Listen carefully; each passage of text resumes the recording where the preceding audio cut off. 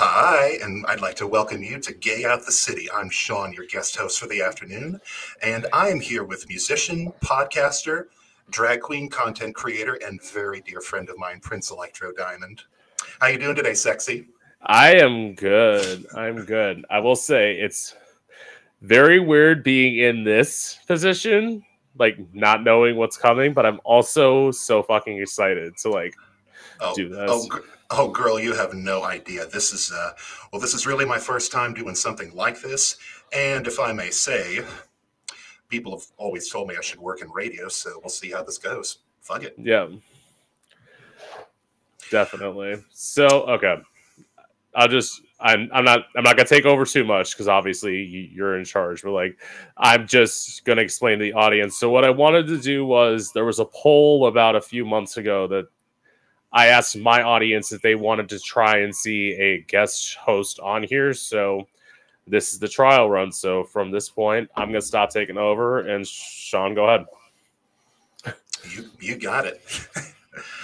Okay, so, well, my first question for you, for as long as I've known you and as much as we've talked about in the last few months about, uprooting yourself and moving to a new city, because, I mean, let's face it, we're in small town Florida, and, I mean, ew.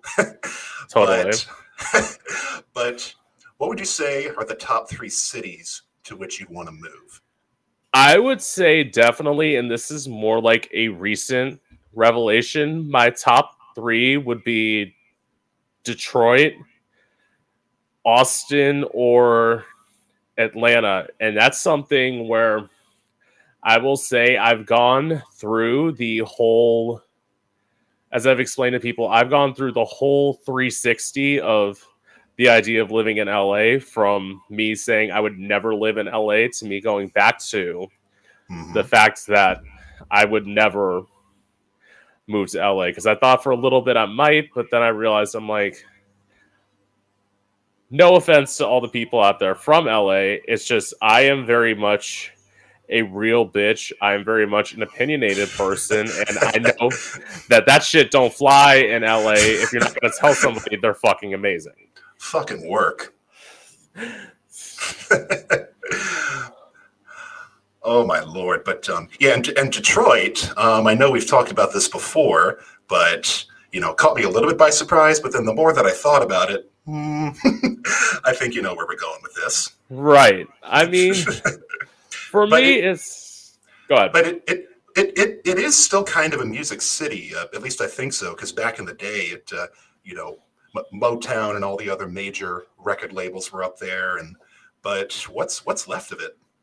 So, I mean, there's still tons of open mic scenes in Detroit. I mean, it's very much not necessarily like everyone's first music choice for like a city, but when I was doing research into it, Detroit is literally, I read in an article, Detroit's like the 11th largest music city in the world. So oh, wow. Detroit, it's not necessarily like pretty.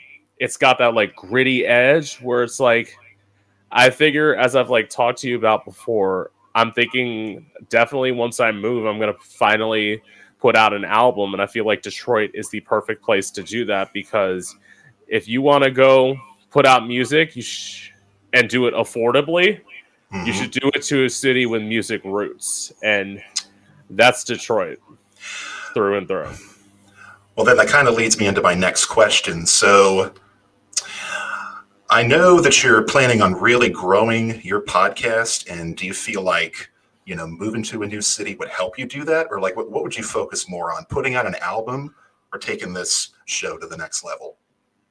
I mean, ooh, that is a good question. I mean, in some ways, I am someone who's always thought that doing this podcast and doing music have always gone hand in hand. So it's never, I think, in my opinion, having to choose one or the other. It's going to be finding a way to meld both to make that work in a new atmosphere. And it's something that I honestly believe will eventually be able to do. I mean, this is the thing. I would say you know how long I've been doing this. When I started out doing this podcast, and even when I started doing interviews in January, I had no idea what exactly I would be able to do in terms of growth, and if I was even going to be able to be successful Right.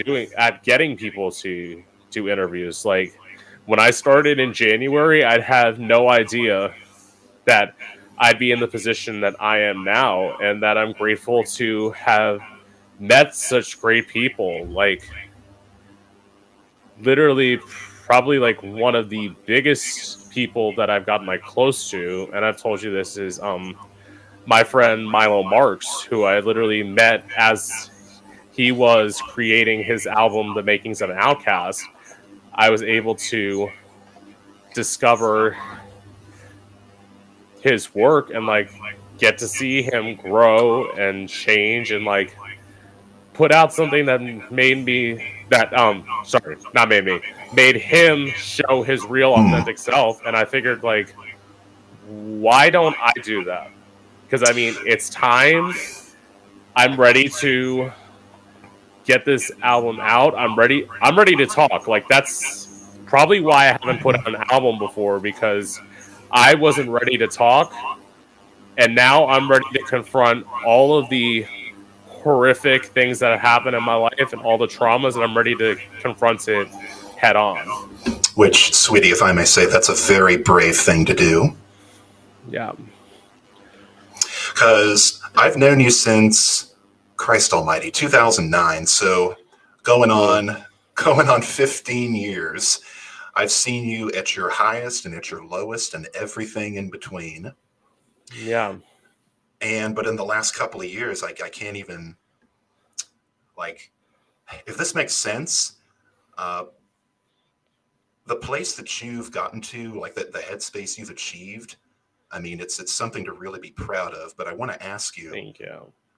Like, even in the last year alone, what strides have you made in improving your mental health and I guess overall happiness? Well, I would say what I've made in the in terms of like mental health, I would say in truth, I didn't honestly get into like a completely good headspace till about a month, 2 months ago, when I started like, oh wow, when I decided to, well, I was in a bad place, but there was stuff that I still had to confront, and it was like when I wrote my song "Don't Touch Me," where it's like I've always like kind of, even since it's happened, I've always acknowledged the fact that I've been sexually assaulted, but it's like finally having the courage to like say that, and then like also just getting to God. No, but then I guess you got to a point where you used a different label, like to finally call it for what it really was. That's what I'm just about to get to. So then after I wrote Don't Touch Me, because I have to make this clear, I have been raped and I have been sexually assaulted. I've been both. But as we've had the conversation before, I feel like it's important when people are talking about rape to say that it's rape. And when you're talking about sexual assault, to say that it's sexual assault. Because blanketly saying all sexual assault for everything and not acknowledging rape for what it is, it's just, it puts like this sort of let me put it this way. So the way I see it, all rape is sexual assault, but not all sexual assault is rape. Absolutely.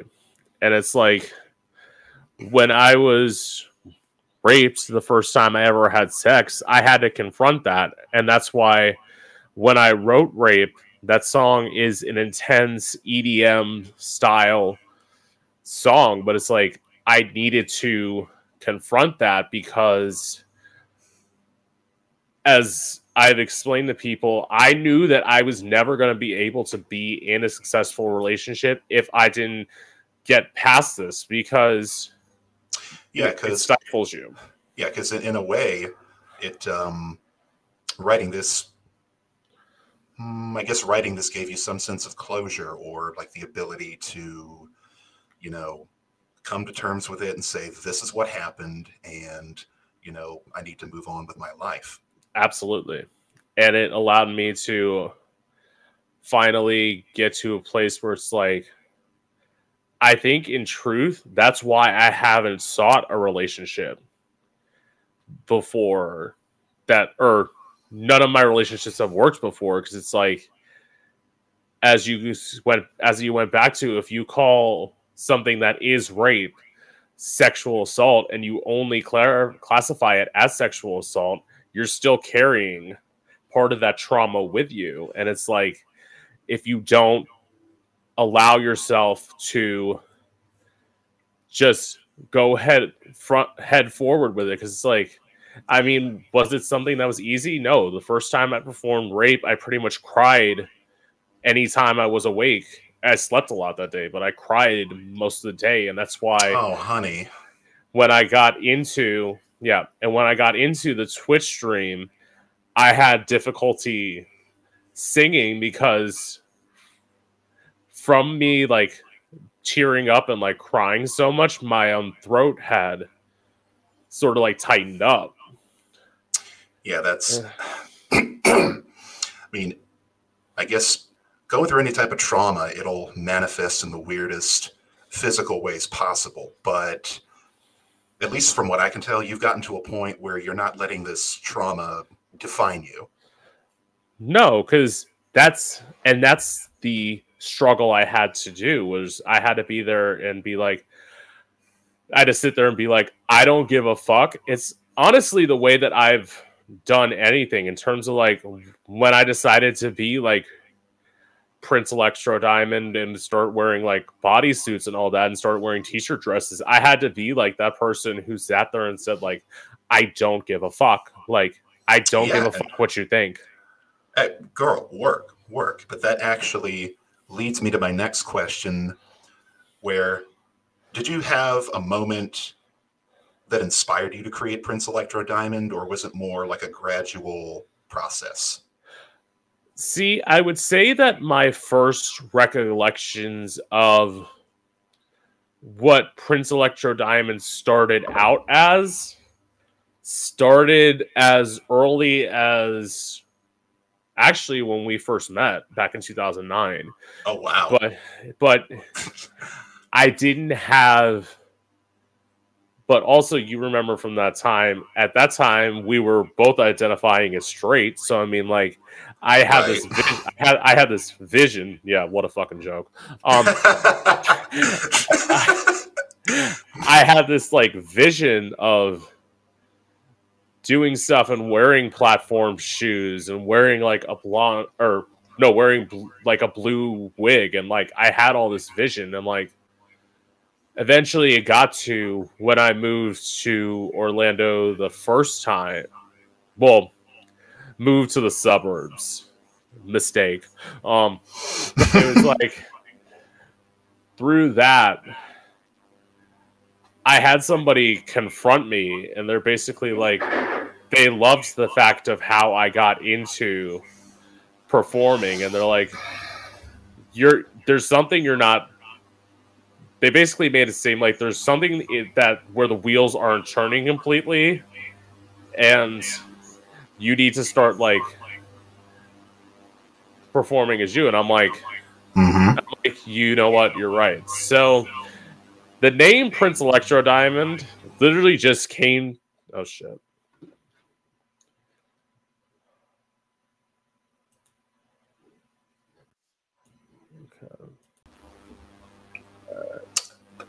Hey, I lost you there for a second.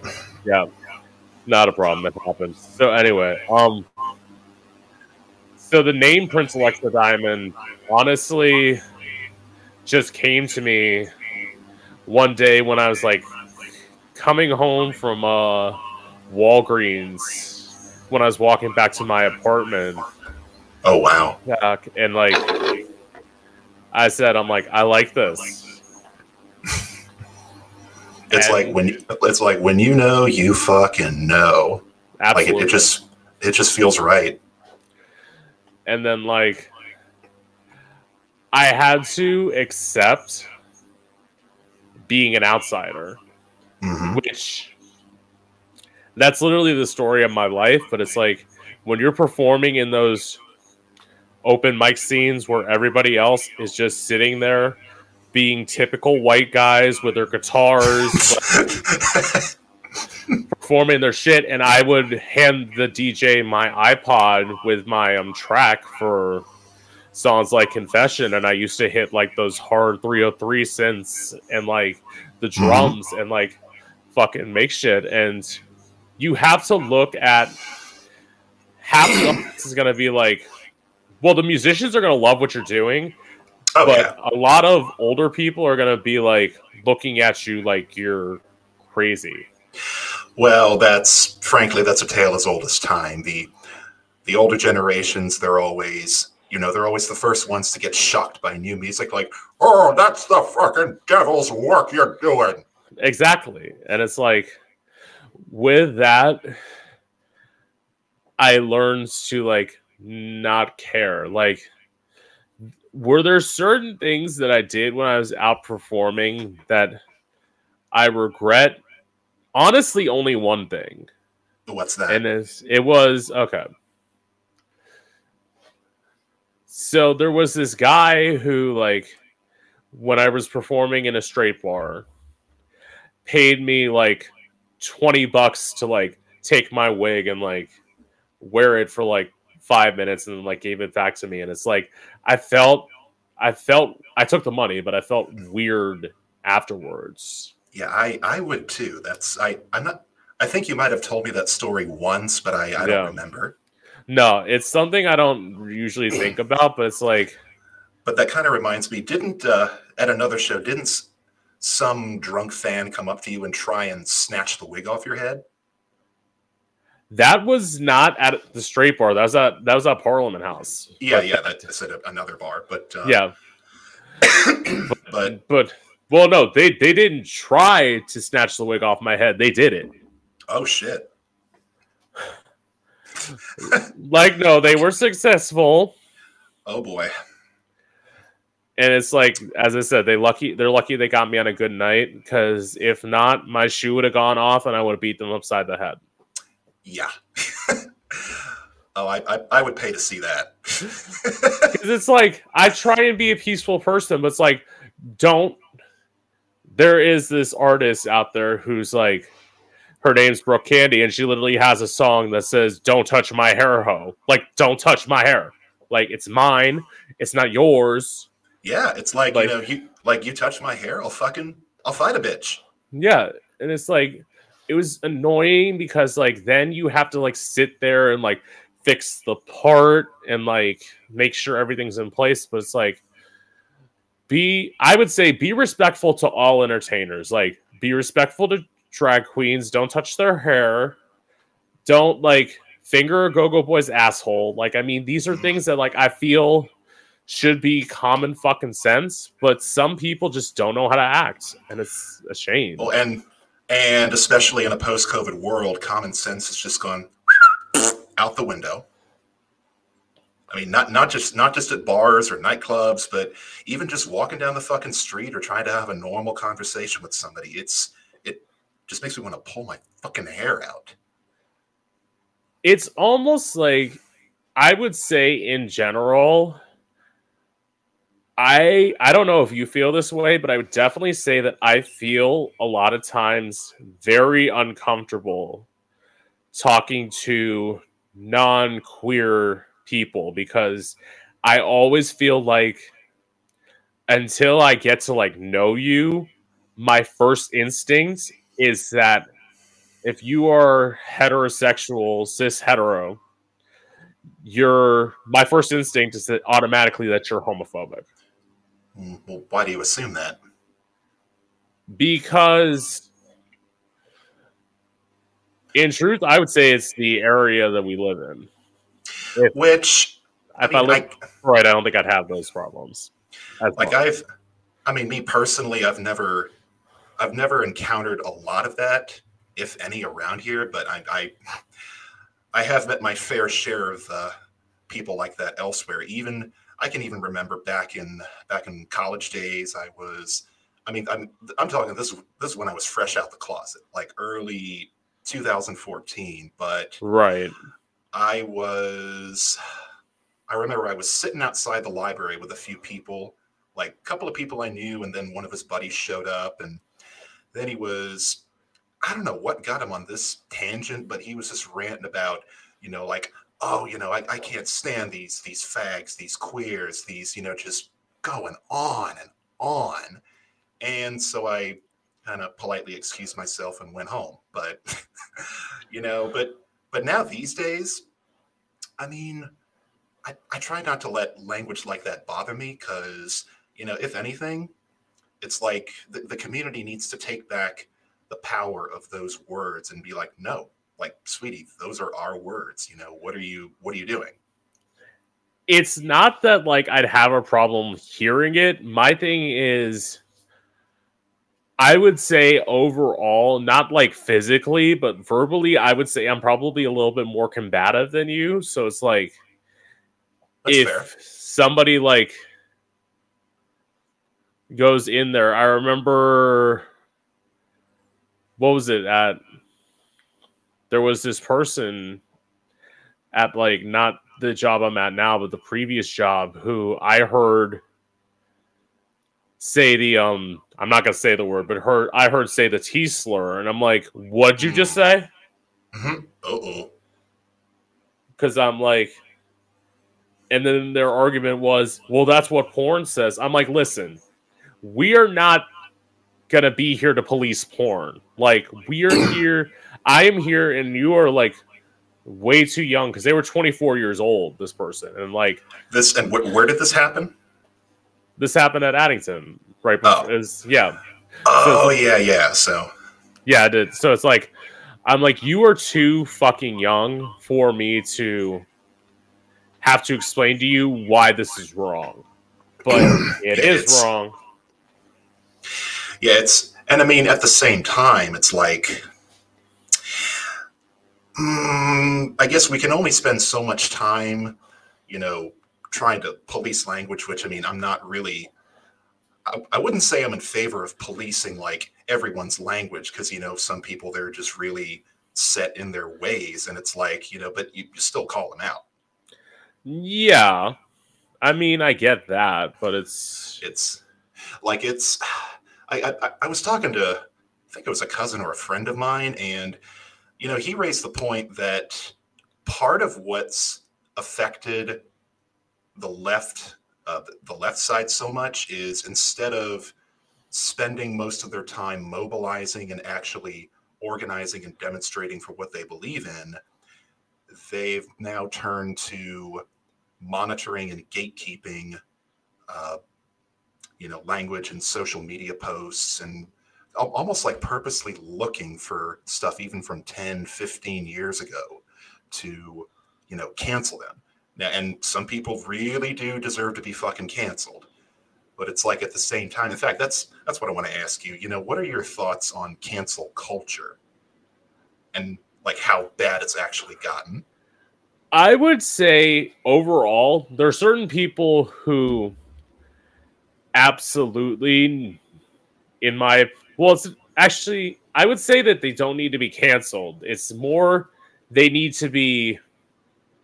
Here's where I think the problem is. A lot of people want to like cancel people instead of looking at the bigger picture, where it's like, no, these people need to be in jail. Like, and canceling, I mean, it should be for like the most extreme cases, because but like, let's see. I had an example and then I lost my train of thought. But well, I mean, the example that I would use of somebody who needs to not just be canceled but needs to be in jail is somebody like James Charles, who is like has a giant platform. I'm about to explain. I've never heard of him. You have no idea, of course. typical. This is our like friendship. I have to explain this who the fuck people are anyway. But it's like, so James Charles is a beauty and for the record, I'm doing the best I can, so back off. Anyway.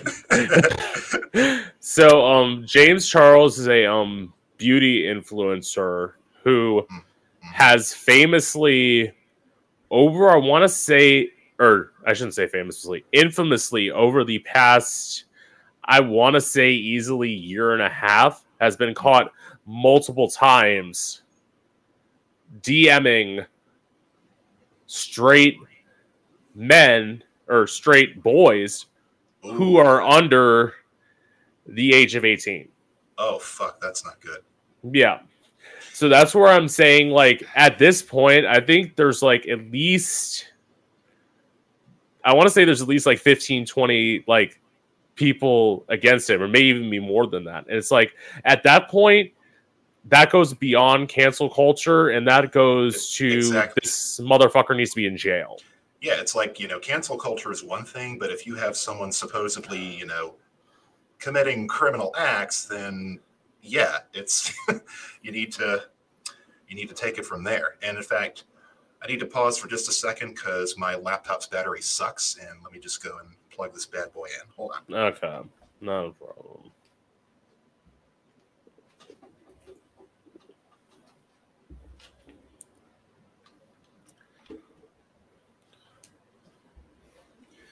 Okay, there we go. And I know that you said before that this platform might cut out, while charging. We'll see. And I mean, I don't know. We'll figure it out. Anyway, so but yeah, what was this? To cancel culture. It's like there's some things I kind of get. Like, well, no, I shouldn't say I get, but it's like I understand why certain things are being done. Like how at Disney they're closing Splash Mountain because they want to reopen it to not have Song of the South be a staple of the ride. They want to have it to where like the Princess and the Frog is, because that's a little bit more. And I've seen black people actually argue that Song of the South is not a well, I shouldn't say not. I don't want to say it's not a racist movie, but it's not. It portrays black people in a good way, and I feel like it doesn't, because it shows them honestly being happy and singing on the plantation, and it's like that's not how things were. Right. And I mean, I would go out on a limb to say that most people alive today, myself included, have never actually seen the full movie. Like, I know I've seen clips of it on YouTube, but I take it the film's been out of print for a long time. Yeah. In fact, I know you've seen the whole thing, because I mean, your mom bought everything and anything Disney related. She recorded it from, I don't know where. I feel like she was able to like record it on VHS for like a and recorded it with like, somehow she got to like a Japanese channel because it had like Japanese subtitles on it. I don't exactly know how that happened, but like that definitely was. So yes, I had seen the whole movie, but it's like when people say like, because I will say this, and particularly in Florida, especially nowadays, and I'm gonna get some shit for this, but I don't fucking care. I'm gonna say it. Like, Florida is raising a generation of idiots. Like, it's. I'm sorry. Like, well, I mean, with DeSantis banning all the books and telling teachers what they can't say in the classroom, like, and tried to make it seem like that during the civil rights era that black people wanted to come to this country. Like, how the fuck can you do that? That's not history. That's literally rewriting history. Right. And if I recall, a lot of black servicemen joined. I mean, I'm talking like the beginning and like going into Vietnam here, but they joined the service to get away from all that shit. Exactly. It's like, granted, I mean, some people say like you shouldn't just like only focus on the tragic parts of history. You should focus on history as a whole, but it's like, I get wanting to focus on history as a whole, but you can't rewrite history. It fucking happened. Yeah, because I mean, and it hasn't been that long since we graduated high school, and I can still remember a lot of my teachers, they didn't really hold back when it came to, you know, talking about the tough chapters of the history book. And even, I mean, I've even heard some of the books that we've read, like To Kill a Mockingbird off the top of my head, you know, one of my favorite novels of all time. They took it out of the classroom. I mean, we even watched, you know, the movie with Gregory Peck, and, you know, they made a lot of adaptations and changes, but especially right at the end where, you know, Atticus Finch was given this closing argument to the jury, it just sends a chill down my spine, you know, just the way that he just gives such irrefutable evidence that, you know, Tom Robinson was not guilty, but somebody in the courtroom was. But then, of course, they still found him guilty as charged, and I think if I remember right, they shot him when he was trying to get out of prison. And so it's this really tough. It's tough shit to learn, but, you know, if you don't learn history, then it's going to repeat itself. Exactly. It's like everyone who, especially what I feel like teaching history does is teaching history prevents conservatism. Because what that is when you have people like the Proud Boys who are out there and Trump supporters who are out there saying like 6 million Jews dead weren't enough. I'm like, what are you fighting for? Because you're clearly not fighting for anything good. You're fighting for the amount of Jewish people to be greater that are dead. It's like, why are you advocating for murder at all? That's fucked up 6 ways from Sunday. Yeah, and I mean, I can safely say I've never seen anything like that around here, but I mean, anytime that does happen, that makes, you know, it makes all the major news outlets. But I guess what I'm trying to say is, you know, so we have a governor who is effectively censoring the classroom, and I even, you know, a couple of people in my life, you know, they're teachers. In fact, one's a former teacher and another, you know, teaches math, but the restrictions that they've placed in the classroom, like he was even saying how in English classes, they don't even really do novels anymore. They just do articles, current events, and just analyze. I'm like, in what way does that teach someone, you know, fucking English if you're not actually reading books, discussing them, and, you know, doing projects? You know, if you're just reading the news, I'd be bored to tears.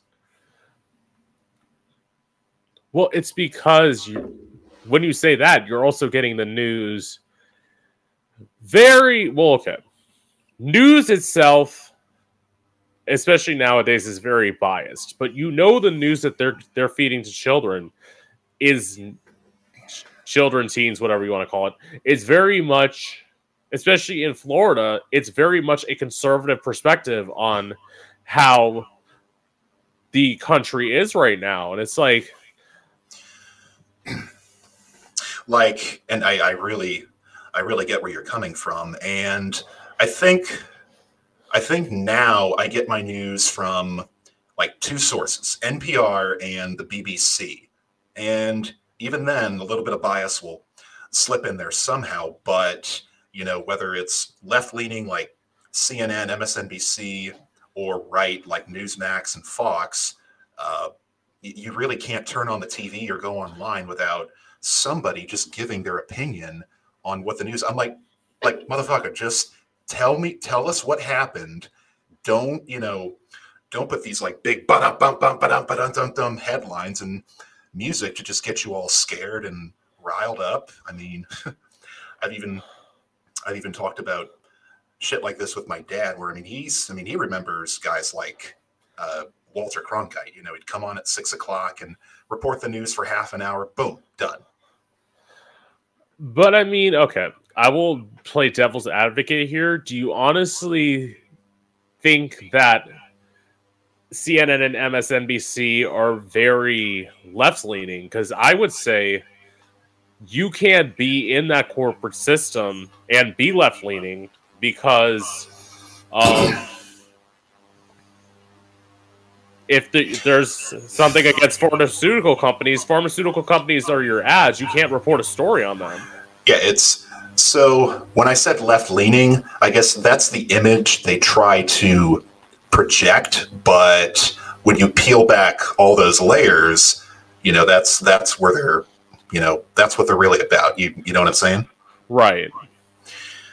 Even in independent networks, like if we could talk about TYT, because I know you no longer support them or watch them. Absolutely. And have you ever discussed why, or has anyone ever asked you? Nobody has. Like, I think, and everyone especially knows that, especially when I used to do the opinionated bitch, I was very much a person who was about watching them. But it's like, when you see them sort of being transphobic and allowing that to be okay, I can't support a network that does that, because my feeling is, if I know there are some gays out there that think that the T needs to be separated from the LGBT movement and they just want to be in the LGBT movement, we all have to fight together. Because let's be clear, let's not forget, just to give you all some like herstory, it was Marsha P. Johnson who threw the first brick of Stonewall. Don't care what that fucking movie said, it was Marsha fucking P. Johnson who did it. Fucking work. And in fact, if I can point this out, it's almost like we were destined to meet each other, because I share a birthday with her and your birthday is on Stonewall Day. Absolutely. So it's like, with anyone who's like, you have to separate them, it's like, but why? We're already divided as a country out there, because you have everybody else. You have heterosexuals, not as a whole, but in like a large respect, fighting against us, because you have people who, I will just say this, you cannot support Candace Owens and say that, or Owens, and say that you support the LGBT community. You can't. I'm sorry. Yeah, that's just, excuse me, that's one of like many examples. I think the way I see things, I think a lot of people just, they don't really care one way or the other. It's like, okay, like, they know we exist, and, and I would say most people support our right to get married and have a family, because, right. Because I mean, compared with how things were even like 20 years ago, and I frankly, I knew I was gay a long time before I even admitted it to myself. But, things, it just wasn't talked about in my house. My parents, they could not be more loving and supporting. It's just the way I remember it. I didn't even know that one of my aunts was a lesbian until I was an adult. Like it just wasn't talked about. And I was also a little bit naive and clueless to that sort of thing. But then once I got to college, it opened my eyes to, this whole great, big, beautiful world of, people of all different backgrounds and personalities, and even, right. For the record, I never even heard the word transgender until I got to college, and it took me a little while to understand it. But once I did, I'm like, girl, you do you, boo. Yeah, and it's like, I would say this, like, obviously, you know that I didn't finish college. So, like, my experience was living among the real world. And it's like, once I lived among the real world and saw that all these things that conservatives, like, granted, I wasn't conservative at this time, it's like, you see all these people that they quote unquote call like welfare babies and like food stamp moochers and all this, like all the fucking shit that they say. It's like you see motherfuckers out here struggling, and when you can't pay somebody fucking $15 an hour in this country, like, and that doesn't even like conflate to where inflation is gone, because like now it needs to be $20 an hour, but you can't pay somebody $15 an hour to work. Yeah, because if the minimum wage, which hasn't budged in fucking 15 years, Congress, get your head out your ass. But if it had kept up with inflation and productivity, it'd be over $20 an hour. But if you if you really want something that just, you know, puts it in perspective just how underpaid and mistreated, like, for example, retail workers are, just watch John Oliver's segment on dollar stores. Like, right. some of the shit that he shows the world, like, you know, the fact that those stores are so understaffed that sometimes there'll be just one employee playing cashier, manager, restocker, everything. You know, the floor's in shambles, the back room's a mess, and customers are pissed. I think there was this one dollar store that got shut up. I can't remember where, but somebody robbed the place. And then not even an hour later, the regional manager was talking about, when are we going to reopen the store? I'm like, excuse me, your employees have just been through a traumatic experience and you're already talking about reopening the store? I mean, get the fuck out of here. And you know they're making minimum wage, if not a little bit more. And it's like, I know there's been an argument before that, like, the states should essentially raise the minimum wage themselves. But they're not going to do it, because it's like, and going back to why I decided to move to Detroit, it's like, if you look at, like, the cheapest apartment in Detroit versus the minimum wage in Michigan, mm-hmm. like, ratio-wise, it's honestly the best, like, how do I put this? It's, like, the best per, like, for example, the minimum wage in Michigan is $10.33. The cheapest apartment is $600. That's so it's proportionally accurate. So that's commensurate with the cost of living, I think, is what you're trying to say. Exactly. Which that was going to be my next point is, you know, instead of having the national minimum wage be the same, I think we should have a federal mandate where every state has to, you know, analyze the cost of living on a yearly basis and then raise the minimum wage to fit the cost of living. Because, I mean, obviously, you know, $15 an hour goes a lot further in Alabama than, say, California. Right. But it's like, if to that point, you have states like, okay, so going back to Atlanta, the minimum wage in Georgia is $7.25 an hour. The cheapest apartment I found when looking for apartments was $7.99 a month. That it does not add up at all. No. There's no way that you can make $7.25 an hour and live in an apartment. Like, not saying I want to get them jobless minimum wage, but I'm saying that I need it to at least be like somewhat proportional, so whatever job I'm getting paid will be enough for me to be able to afford to live and then some. Yeah, because, I mean, you know, anyone who has a job like that and has to pay rent, you can't make it without government assistance. You just can't.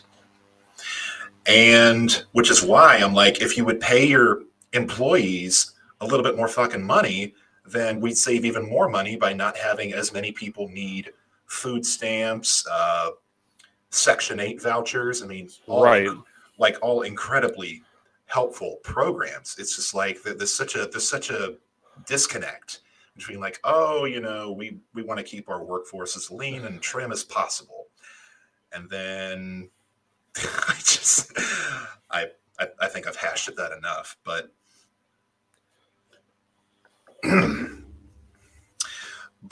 and briefly going back to like the trans community. So I know that, and I'm going back a ways here. I know that you were in a relationship with somebody who came out as trans like later, and Right.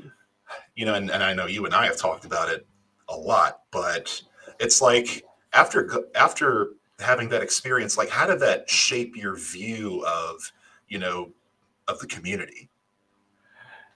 I would say I didn't have like a shaping or changing view of the trans community till much after that, because like I remember, she left you a note, moved all of her stuff out, and that was it. And you were pissed, confused, angry.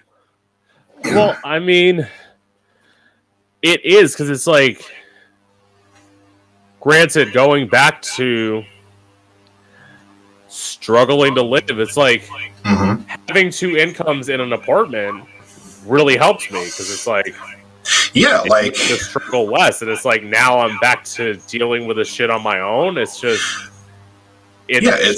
shook on my whole world. Well, I think your rent when you were living where you were, it was like what, $750, $800 a month? No, it never got to $800 a month. Oh. I moved out before. They tried to like sneak that in, and that's why I ended up leaving that apartment. But it's like, and we're talking like a piece of shit duplex built in the '60s with all kinds of things wrong with it, and absolutely, the landlord wouldn't fix fucking anything. But I think a little while ago, we were curious and looked up your old address, and they wanted like $950, maybe. Absolutely. I'm like what? Why? Because they feel that they can get it, and it's like, it's a shame, because like, you should not. Okay, I don't care what anybody says. You should not be paying $900 a month and living in the hood. I'm sorry. That to me doesn't make any sense. Not at all. And it's like, that's why, like, when I looked at Detroit, you could get apartments. So what I was paying there for a 1-bedroom, I found 2 bedrooms for $750 a month. Girl, what? Yeah. Wow. In fact, I think that's what a friend of mine was paying to live in a 2-bedroom, and this is like 15 years ago. In fact, it might have even been $650, and he had a roommate. So, that was easy breezy. But, and even around here, there is rent-controlled housing. Like, I'm lucky enough to have gotten into a place that offers that, but I had to wait almost 2 years. And, I can't imagine the wait list is any shorter, like with all the other places. No, and it's like, you shouldn't have to live in rent-controlled housing. Your rent should be based on what the minimum wage is, and it's just, or it should be sort of, as I said, it should be ratioed better to what the minimum wage is. But it's like, or the cost of living, yeah, right. But it's like, I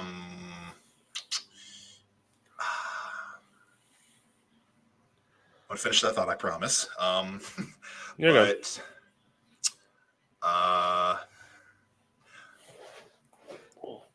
why don't we come back to it? Okay. But it's, with what people are paid versus, being at the mercy of landlords, it's no wonder that, the homeless crisis has gotten infinitely worse.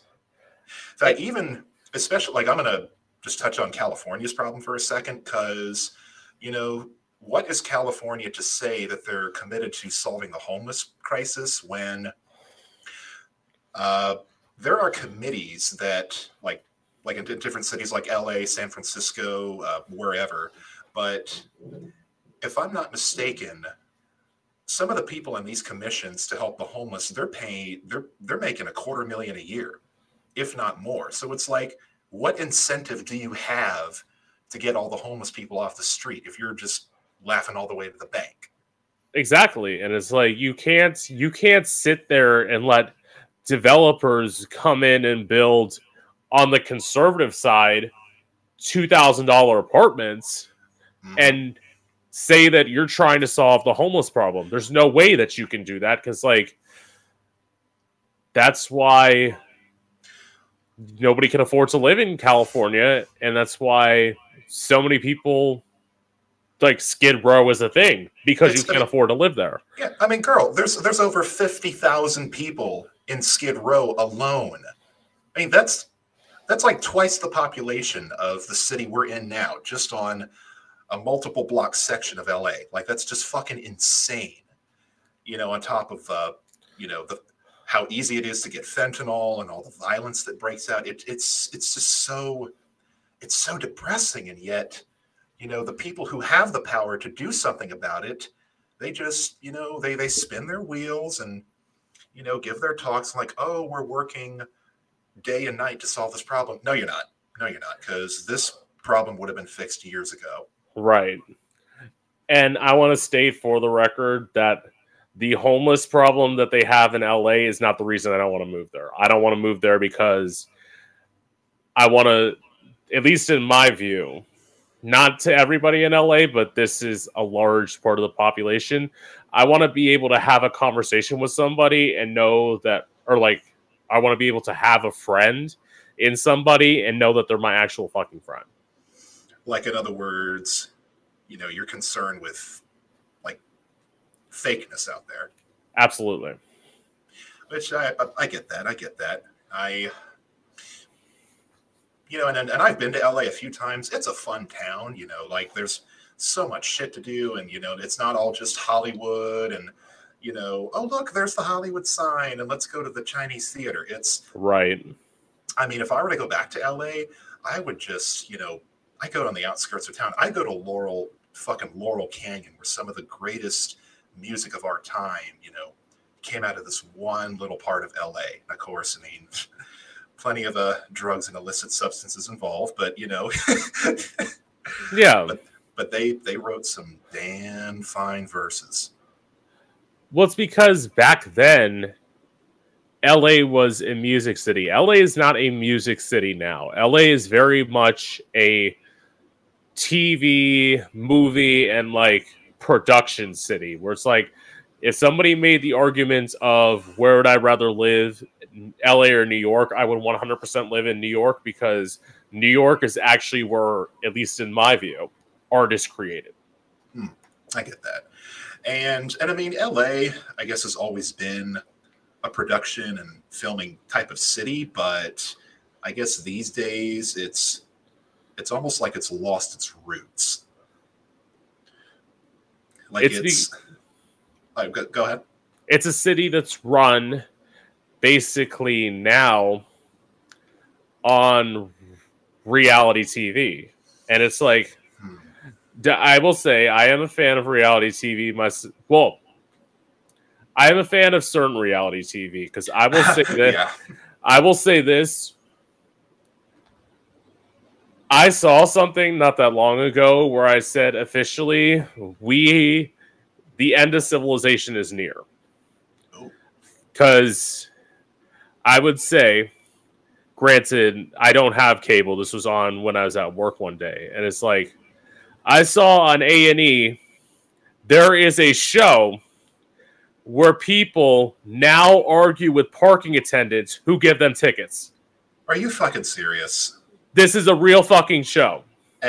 Okay. And there's more than one episode of the show, by the way.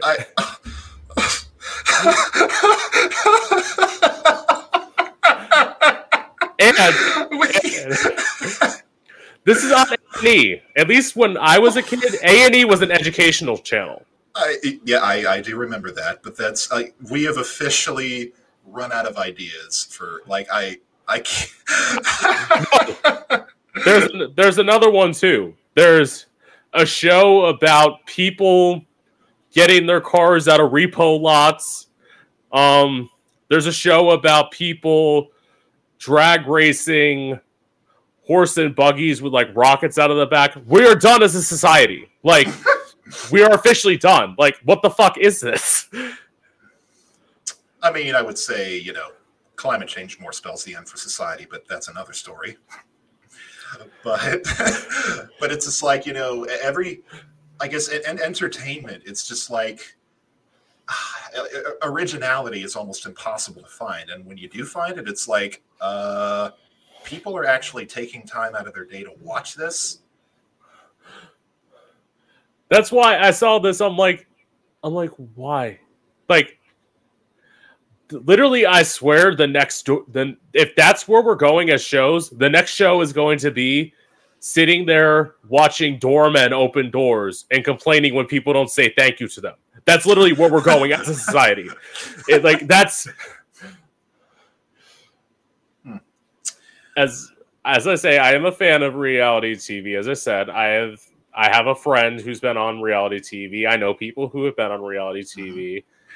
I am interviewing a well, I'd have announced it, so I mean I can say it. I'm interviewing Greg McKeon, who's a judge on Go for the Gold tomorrow, which is a reality show. So it's not like I don't support reality TV. I just support TV with like substance.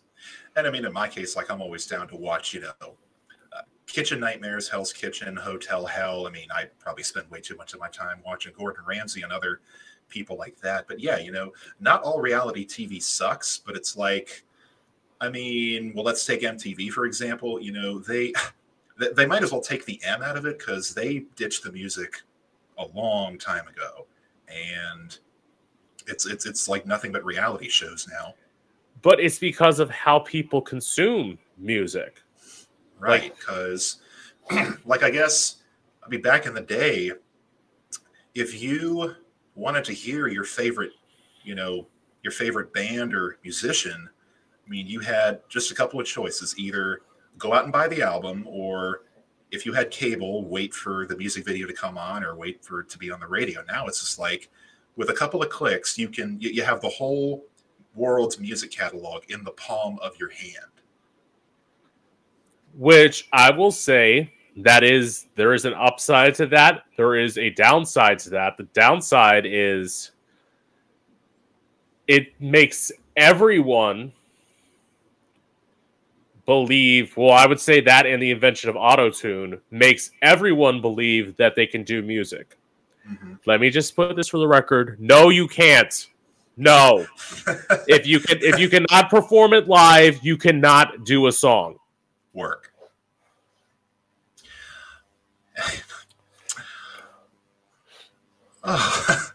So speaking of performing live, so let's talk more about your drag routine and doing shows and I guess everything in between. So right.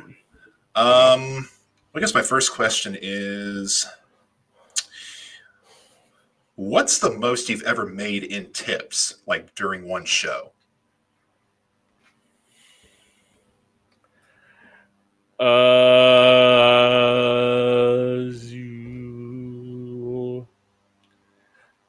go to shows with a lot of cheap people. I think the most I've made is like $35.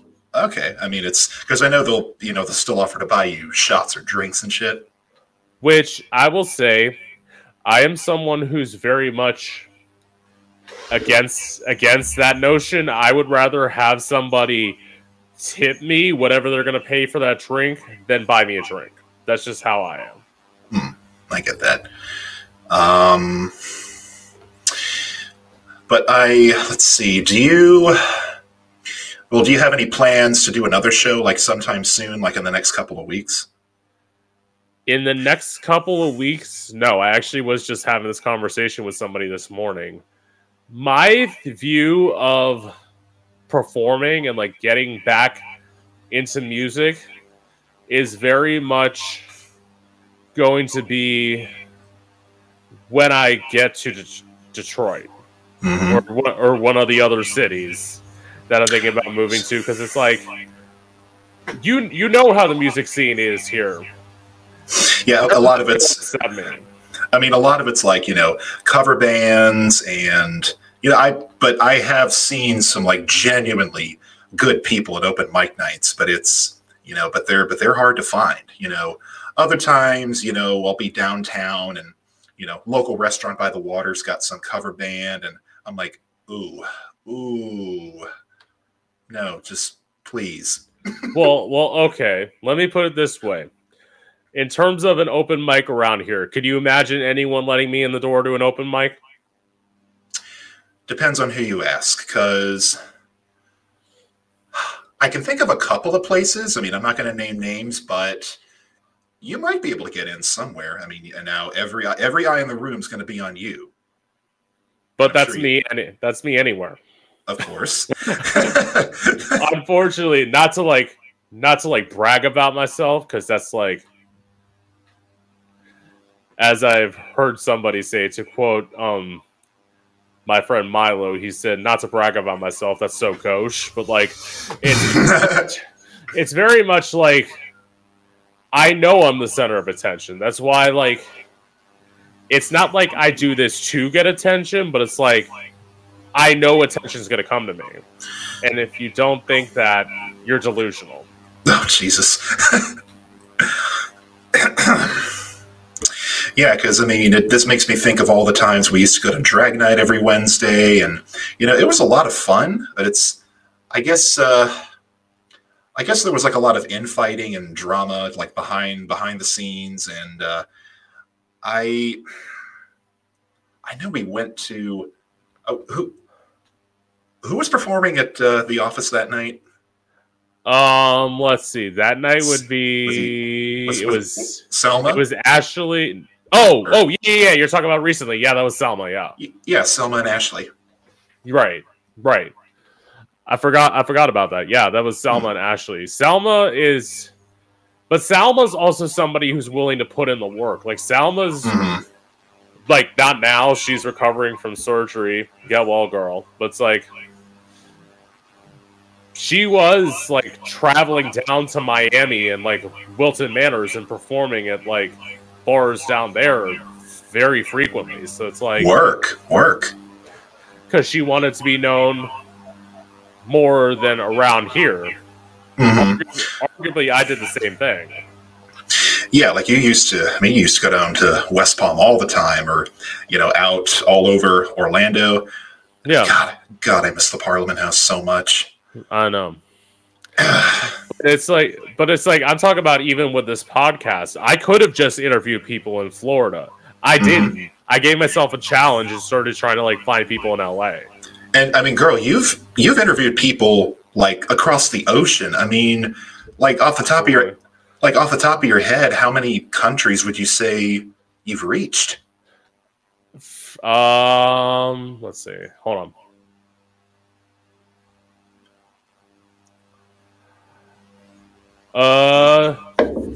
3. It's okay. Not like, but that's still more than like a lot of people have. Yeah, I mean, hey, it's.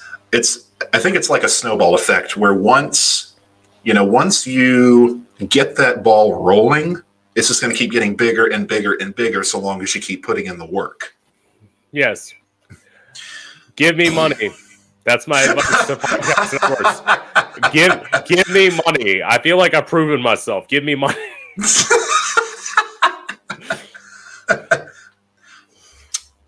Link to Cash App down below. Oh, trust when I put this up on YouTube, I've done it with all of my videos. My Venmo link's in there. So like when this goes on YouTube, my Venmo link's below. I accept money. Please give it to me. But and I mean, who knows? Maybe this will lead you to getting noticed by some of the the bigger names in drag. But I want to ask you something. So, if you had the choice, like, and you can only pick one, if you had the choice between meeting RuPaul and Alaska, who would it be?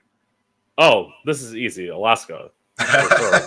For sure. Like, Alaska is very much sort of an oddball. I mean, granted, I would have said, if you had said, like, RuPaul maybe 30 years ago, that would be the kind of RuPaul I'd mean. But, like, RuPaul now is, like, too into... I'm never getting on Drag Race. But it's, like, too into like, her head.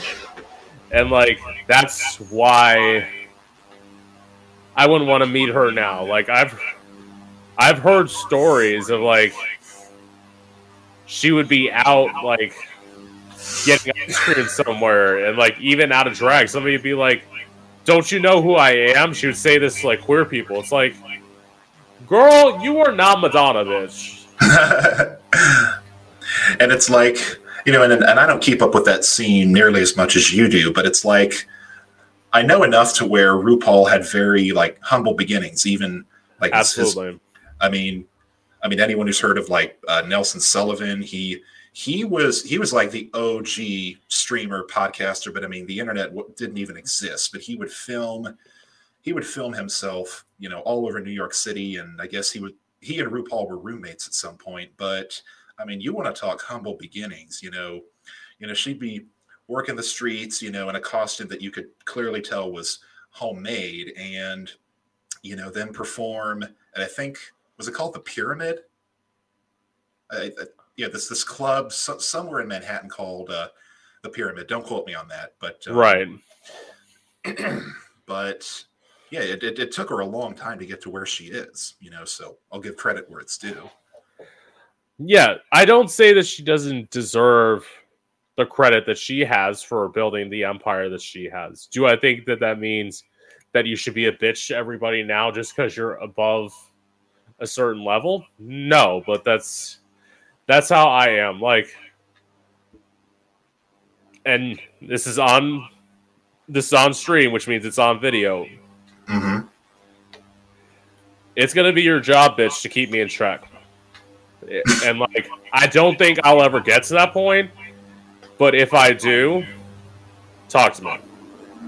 Girl, you know it. You know, at the same time, I know you're very off the cuff, which, I mean, I think is more fun anyway. Right. As in, like, that's why even, like, when I do interviews on this podcast, a lot of people tell me to send them my questions, and it's like, yes, I can send you, like, a general outline, but it's like, if you get to a point where you're mentioning something where I can segue into another point that would include into the point that you're saying, right, I'm gonna do it. Like, it's, if I'm understanding you right, it's as if hardly anything is off the table. Absolutely, because it's like, but I also view that as myself. Like, you can literally ask Sean when Sean asked me, like, he said, "Do you want to see the questions?" I'm like, no, because I don't want to know what we're going to talk about. I'd rather go in blind. Yeah, and I mean, I'm having a lot of fun. I'm not going to lie. Yes, definitely. But you know, but let's take a left-hand turn a little bit, because I mean, like, I've been putting myself out there a little bit more, like, in terms of dating and my love life. And I know you're saying, like, you weren't actively seeking a relationship, but it's like, that's correct. You know, but you still see people, right? When I have time, I'm very busy. Yeah. I would no, because, like, I say that and people are like, "You only do this podcast twice a week." It's like, listen, do you? Well, actually, arguably, I'm doing this podcast this week 3 times this week because I'm doing this interview. Oh, shit.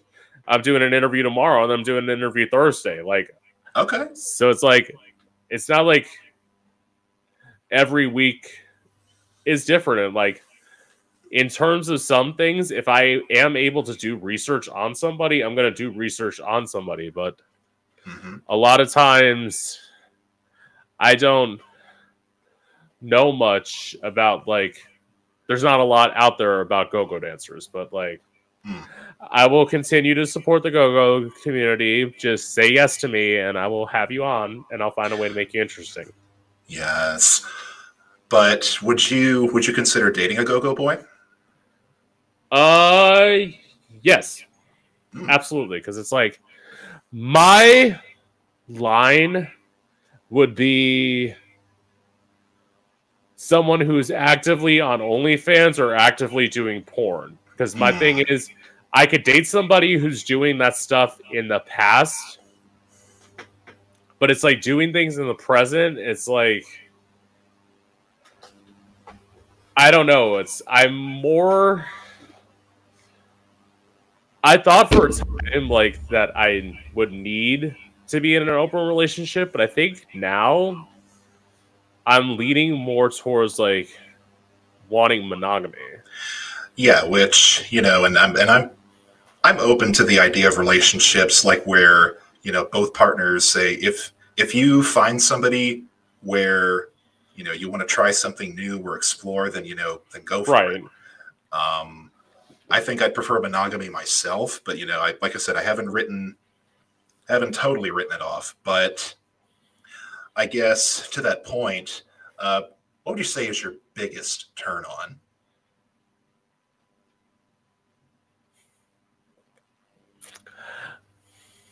A big dick. No, I'm kidding.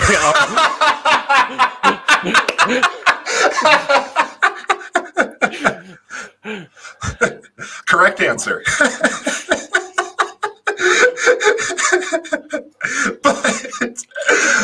but any others? I would say, for me, it's, I don't know, but it's like almost you want to have a conversation with somebody where it's like you could almost see being in a relationship with them, and it's like almost like you tell you are going to have a connection with them. Yes, and I'm very much a fan of vulnerability. Where it's like, at least in my mind, if you get the gut feeling that you can't, open yourself up to somebody, not to say you should share everything, because there's things only you and your therapist should know, but if you're not comfortable with sharing your interests and even things like your kinks and your fetishes, then it's probably not going to work. But then, well, that kind of leads me to one of my other questions. So over the years, what would you say is the most interesting or like unusual kink or fetish you've encountered in real life?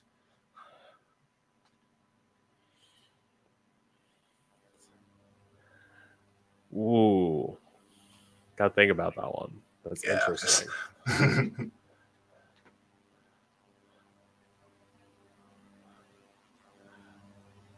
Because there's ones that like...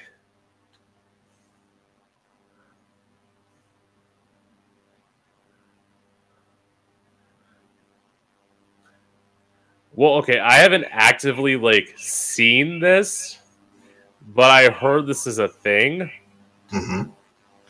Apparently, there are people who are into murder porn.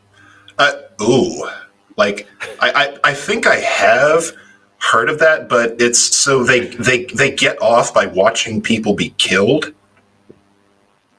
I guess. Yes. Ooh. Now, frankly, that's something you should hope you never encounter in real life. No, I'm not getting murdered. I didn't, like, survive being suicidal twice just to have somebody fucking murder me. No. Work.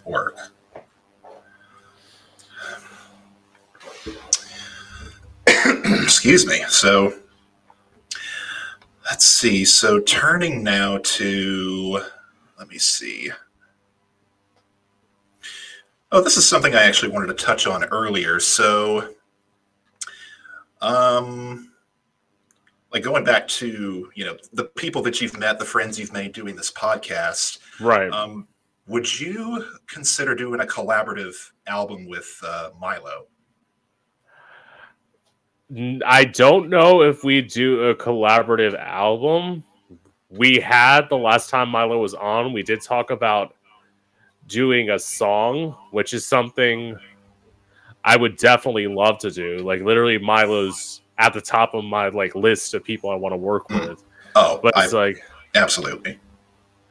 But it's like if we could make it work to do an album, I would love to do it. But the thing is, as Milo will say, if you ever get a chance to meet Milo, which I would love to. Yes.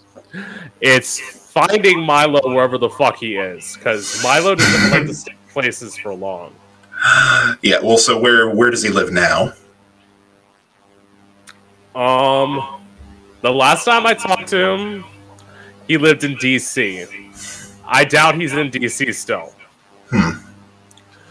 Because that was something where it's like, he wanted to make music in like a smaller music scene. And he's like, I'll move to DC. I'm like, and I'm thinking, you idiot, you should just move to Detroit like I am. Because like... But, I mean, DC's a cool town, I'm not going to lie. And, you know... It's expensive.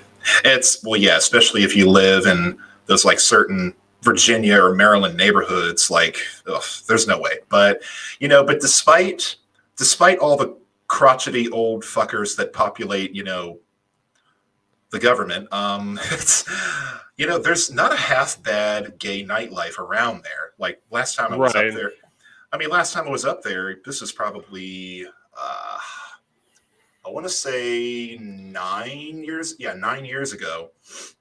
Even just walking down the DC side streets, there were lots of gay nightclubs and bars. And I mean, I don't even think I was 21 at the time, so I couldn't go in. But I'm just like, hey, I like this town a lot. But again, as I said, DC is expensive. Mm-hmm. It's like, here's the thing. When I think music, I don't think DC, and that's probably why he wanted to move there. Yeah, and, you know, because if you want to move to a music city, I mean, Austin's a big one. Right, and that's also probably why I want to move to Detroit, because it's like, when you think music, Detroit is not the first city that pops into your head. Yeah. I mean, 50 years ago, I'm sure the first answer would have been Detroit, because, yeah, some of the biggest, R&B and disco and kind of like Motown recordings were coming out of that city. Right, but it's also the fact of like, when people want to talk about like Detroit as a music city, let's forget in like somewhat modern times, Eminem's originally from Detroit. Oh, no shit. Yeah. Eminem's originally from Detroit, so it's like there's definitely like hip hop influences in Detroit, but it's like, granted, is that all there is? But no, it's like, but even in Orlando's not really, as I said, people are doing acoustic sets in Orlando. I shook things up by being me. Right. I could do the same thing in Detroit. No doubt. Let's see here. So do you have a timeline for when you'd actually want to, you know, get up to Detroit? I'm thinking June. Okay. June 2024, or if not somewhere near there. But we'll see what happens. Yeah, but so long as you got something you're working toward, you know, that's going to keep the flame going, sweetie. Yeah, absolutely. And it's like, as I was just talking to you a few days ago, it's like, I'm done with this area. Like, there's a reason I spend a lot of my weekends recently going down to Wilson, because this area fucking sucks. I mean, I feel a little bit different about that, but, you know, I'm just saying. But, yeah, I think... That's because you would cast a fishing line off a like, pier, and, like, that's something you would do as fun. Whereas I say, In what fucking universe have I ever told you that I do that for fun? That's. I'd rather get thrown off a boat like I'm Natalie Wood than fucking do that. But like, shit. Okay, girl. Now. Let me shut up. What's your next question? Okay, girl. Check. Just take a minute. I'm like, let's.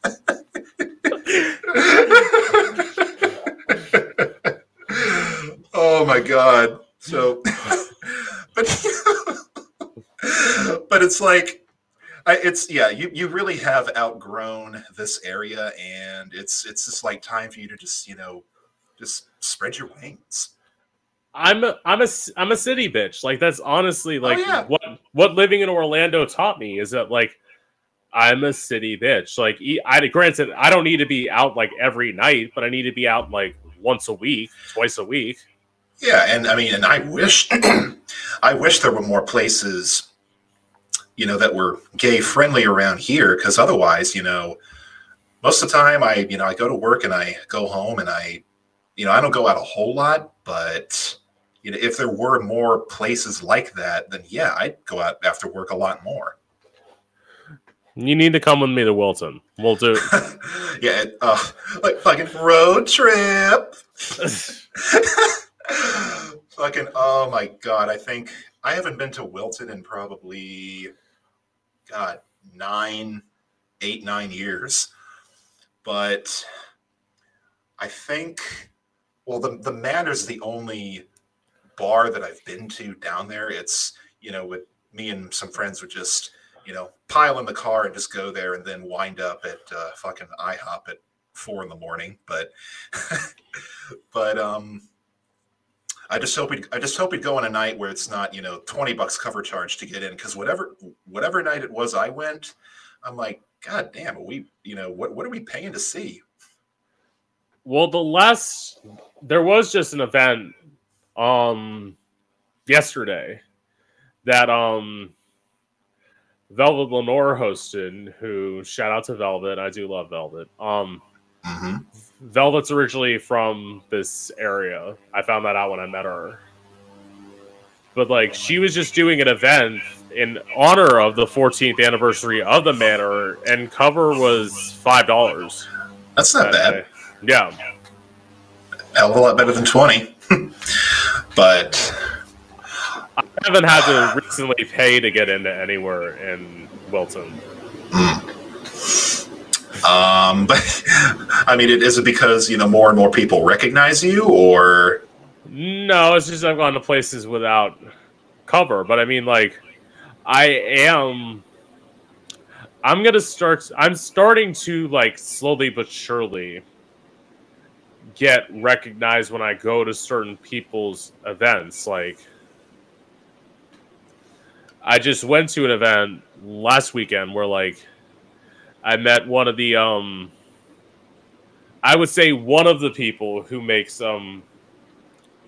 Wilton Matters. His name is Geo, and he like famously well, I should say famously, he hosts parties there a lot. He runs a studio in Wilton or Fort Lauderdale where like people shoot photos of themselves. They shoot porn, OnlyFans, and all this stuff. Like he's one of those types of people. I met him last weekend, and like we followed each other for years, but it's like now we had like a chance to finally meet in person because I didn't see any point in going to Wilton unless I knew people.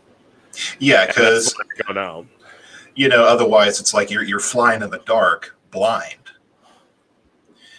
And even, like if I go out, then I want to have someone come with me. Even like I would even it would make me feel more like safe, if that makes any sense. Well, the thing is, if you come with me, I can now introduce you to entertainers in Wilton because I now know some. That'd be fucking amazing. Yeah.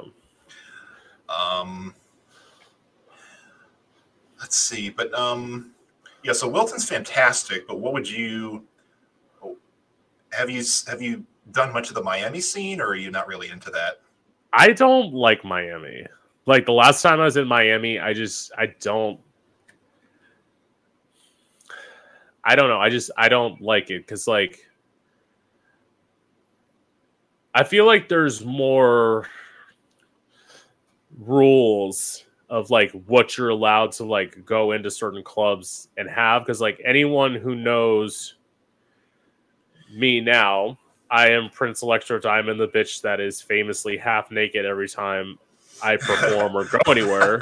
So it's like It's yeah, but I think starting to get your point because I've been cruising through South Beach and you can hear the music from some of these clubs a block away, and you see the velvet rope outside, and the vibe that I get is you'd feel like an asshole for just even trying to get into the place, like oh you're not the kind that we want in here next, and you'd probably pay 50 bucks just to get through the door, and then another 20 bucks a cocktail.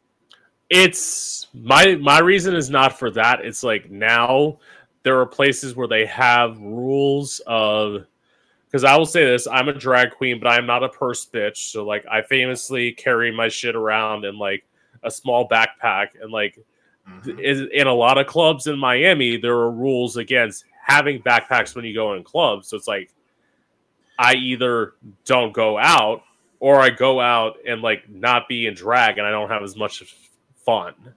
Well, so you're saying that people can carry purses but not backpacks? Absolutely.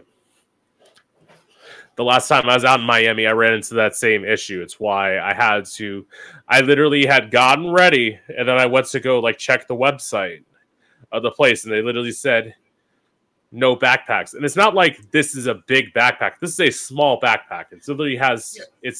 it's just enough room for like my wallet, my keys, my phone, and like a small like makeup bag, my hairbrush, and like Hmm.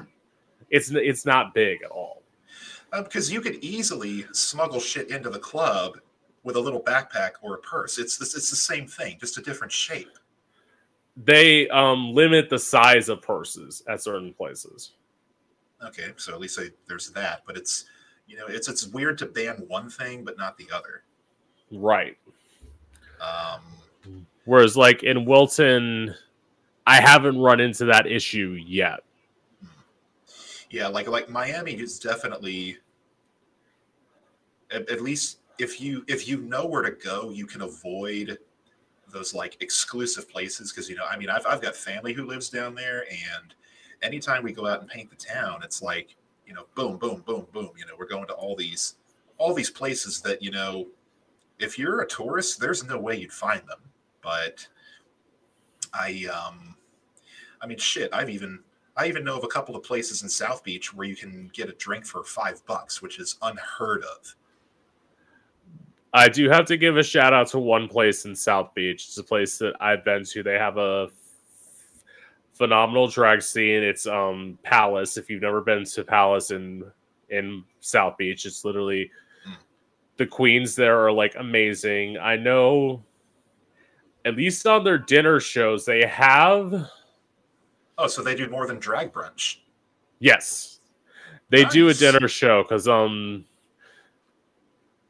I believe I have to double check with this.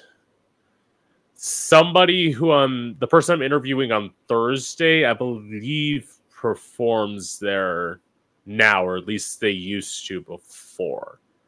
Okay, because yeah, if the two of us were to go to Miami, that's where I'd want to go.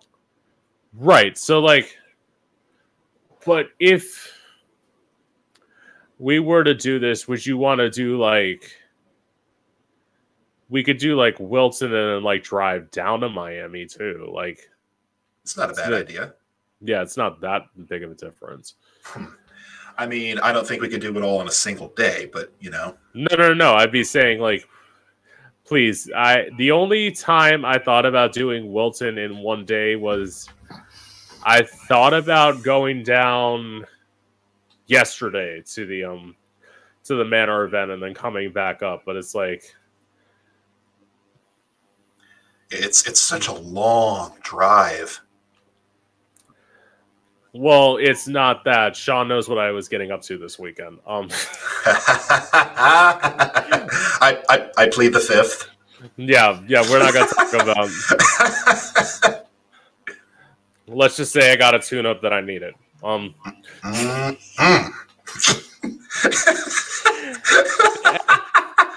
Anyway, next question. It's like, oh, he was keeping your engine warm.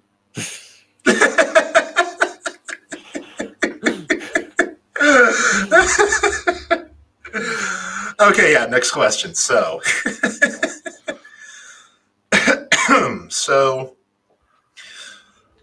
excuse me. So, I know with this podcast growing like it is, I mean, if it got big enough, because I know you need to have creative control, but would you ever hire a little like production team or some kind of support staff? Yes. But I would say I would honestly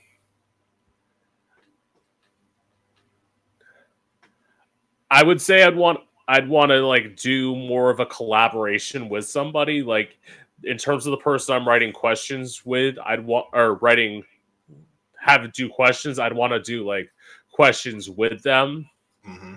and I'd also want approval on guests because like I don't want to.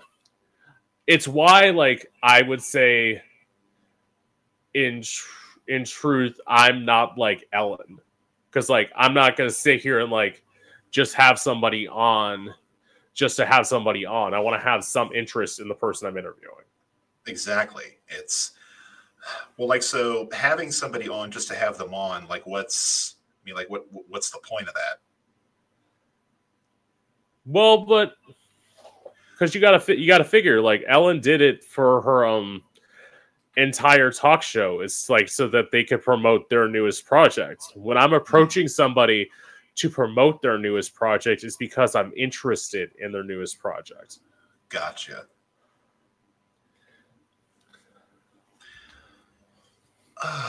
So let's see here.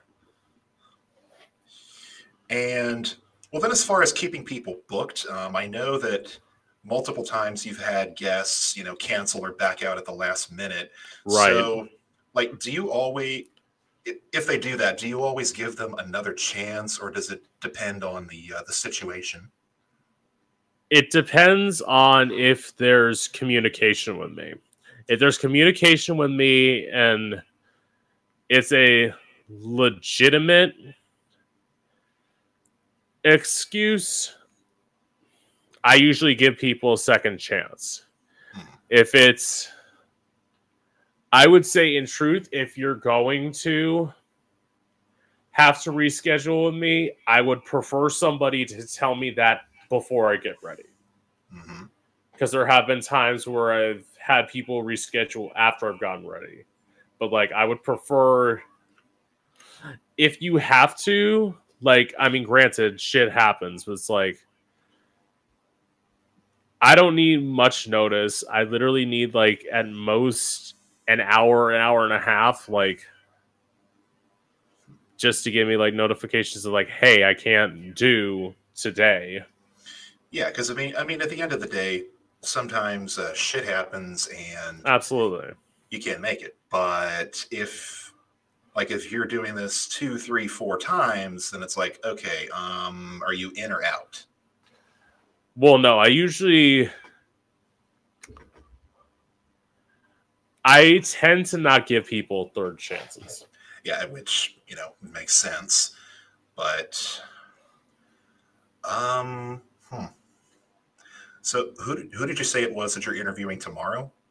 So the person I'm interviewing tomorrow's name is Greg McKeon. He's the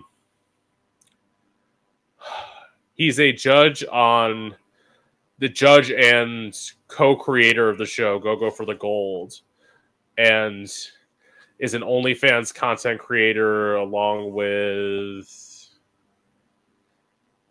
Well, this I don't have any questions about, but apparently he lives in Oregon and does Christmas tree farming. Huh, interesting. Yeah. Um, I feel like we've talked about him before. Because he was booked before. He was booked before. That's it. But that was a situation again where something came up and we rescheduled. But he's definitely been more responsive this time, which gives me satisfaction as the host that he's actually going to show up tomorrow. Yeah, which that's a good thing because, I've known too many people in my life who, they can't communicate to save their life. They'll take 3 to 5 business days to answer a text, or they'll never call you back. And I guess I'm done. I'm done with that shit. Right. But let's see. I'm starting to run out of prepared questions here. But in fact, let me turn this around. Did you have anything you want to ask me? Ooh. I have never done this to a guest, clearly, because actually, no. There are some times that guests have voluntarily asked questions to me that I've answered. But I would say, I guess the only question I have is, now doing this medium, now doing it, you're almost an hour 40 in now. Like, is this something that you would consider doing? I understand you don't want like my schedule. I don't think anyone wants my schedule, but like would you consider doing this like if you had the idea maybe like once a month? Like not on my podcast. I'm talking about just like in general. Meaning like would I start my own podcast or something similar? Yeah, that you essentially just do like maybe once a month, like once every other month, like. Yeah, that's not a bad idea because, like I said, I mean, it only feels like it's been 10 minutes, but here we are, an hour and going on an hour and 40 minutes, and right, I guess it just feels more natural, being behind the mic because I've never really done anything like this, but. Yeah, this has been an experience, I got to tell you, and one that I can't thank you enough for, for having me on and everything. Of course, baby. Like, my thing is, I will see what the audience's reaction is like with you based on the clips and like the full video and like the comment section, and who knows, y'all may see Sean again and I may not be the guest. He may be interviewing somebody that he has some interest in getting to know. Oh, work. And well, as a matter of fact, I've been on this show once before, but it was before your streaming days. Right. It was back in season 1 when I literally had like even less of an audience than I do now. So it's like, in terms of coming back, I will always say like, and who knows, I may listen to that and like have him back on again and like interview him. But the thing is, like, my thing is I don't know my schedule because I will say this: December's looking a little tight because it happens that like Christmas and New Year's Eve both fall on Mondays, so it's like I have to push people into January. Right, and I mean, and I'd probably be working anyway. Right. Yeah, it's with the big shakeups I've had at my job these past few weeks. I mean, I'm just taking this shit one day at a time.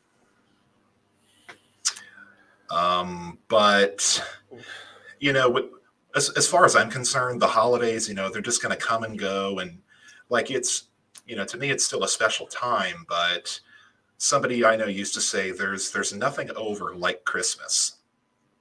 You know, with there being so much pressure to go out and spend, and I couldn't believe this, but the average person is expected to spend over like $800 on Christmas shopping. And I'm like, I mean, I get that you want to buy presents, but there's other ways to say I love you. See, $800. I'm spending nowhere near that on Christmas. Yeah, I can say that right now. That makes two of us. But you know, it's there's so much pressure to, you know, go through the motions, do your shopping, blah blah blah blah blah. But I'm like, you know, I'm content to just get with family, drink wine, eat good food, and hang out. Yeah, I think my budget's at most probably like $120 for Christmas, but that's because and I haven't even started my shopping yet, but I guess if I wait, I haven't either. Yeah, I guess. Well, if I wait too much longer, Amazon probably won't get it to me till after New Year's. But well, I believe in giving New Year's presents. Fuck, I might do that. Well, yeah, it's not a bad idea. I know I have to. There's someone. I'm putting it off. I always do. I put it off because, like, I don't. Here's the thing. It's very easy shopping for me. I have no problem shopping for me. I have a lot of problems shopping for other people. Yeah, I mean, there's a lot of the people in my life, they are impossible to shop for. Yeah, but I try and keep the presents thoughtful, and every now and then I'll make something, but you know, I don't know, I mean, I feel like the last thing that the average person needs is you know, a bunch of gadgets that are going to break in 2 years. Exactly. So go back Stone Ages. Classics, present, a jar of dirt. It's like, we give you a jar of dirt, you give me rock. Exactly. It's like, this is the thing. It's like, get people influential presents. It's like, I don't know who you're influenced by. I consider Martha Stewart an influential person. I think Martha Stewart is amazing. Everyone's like, why is Martha Stewart a role model? Because she's been to prison. That's why. Oh my god. With that whole insider trading shit.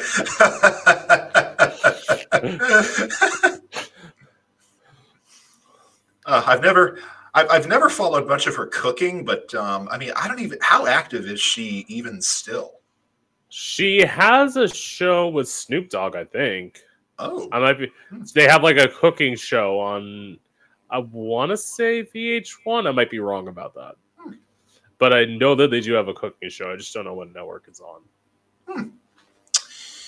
Yeah, it's Snoop Dogg. I'd never think.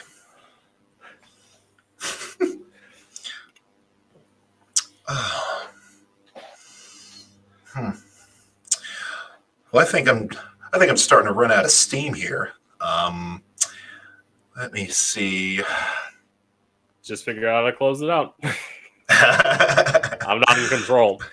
I know, but like I said, you know, I would love to do that. I would love to do this again sometime, and even somebody I'd be interested in getting to know.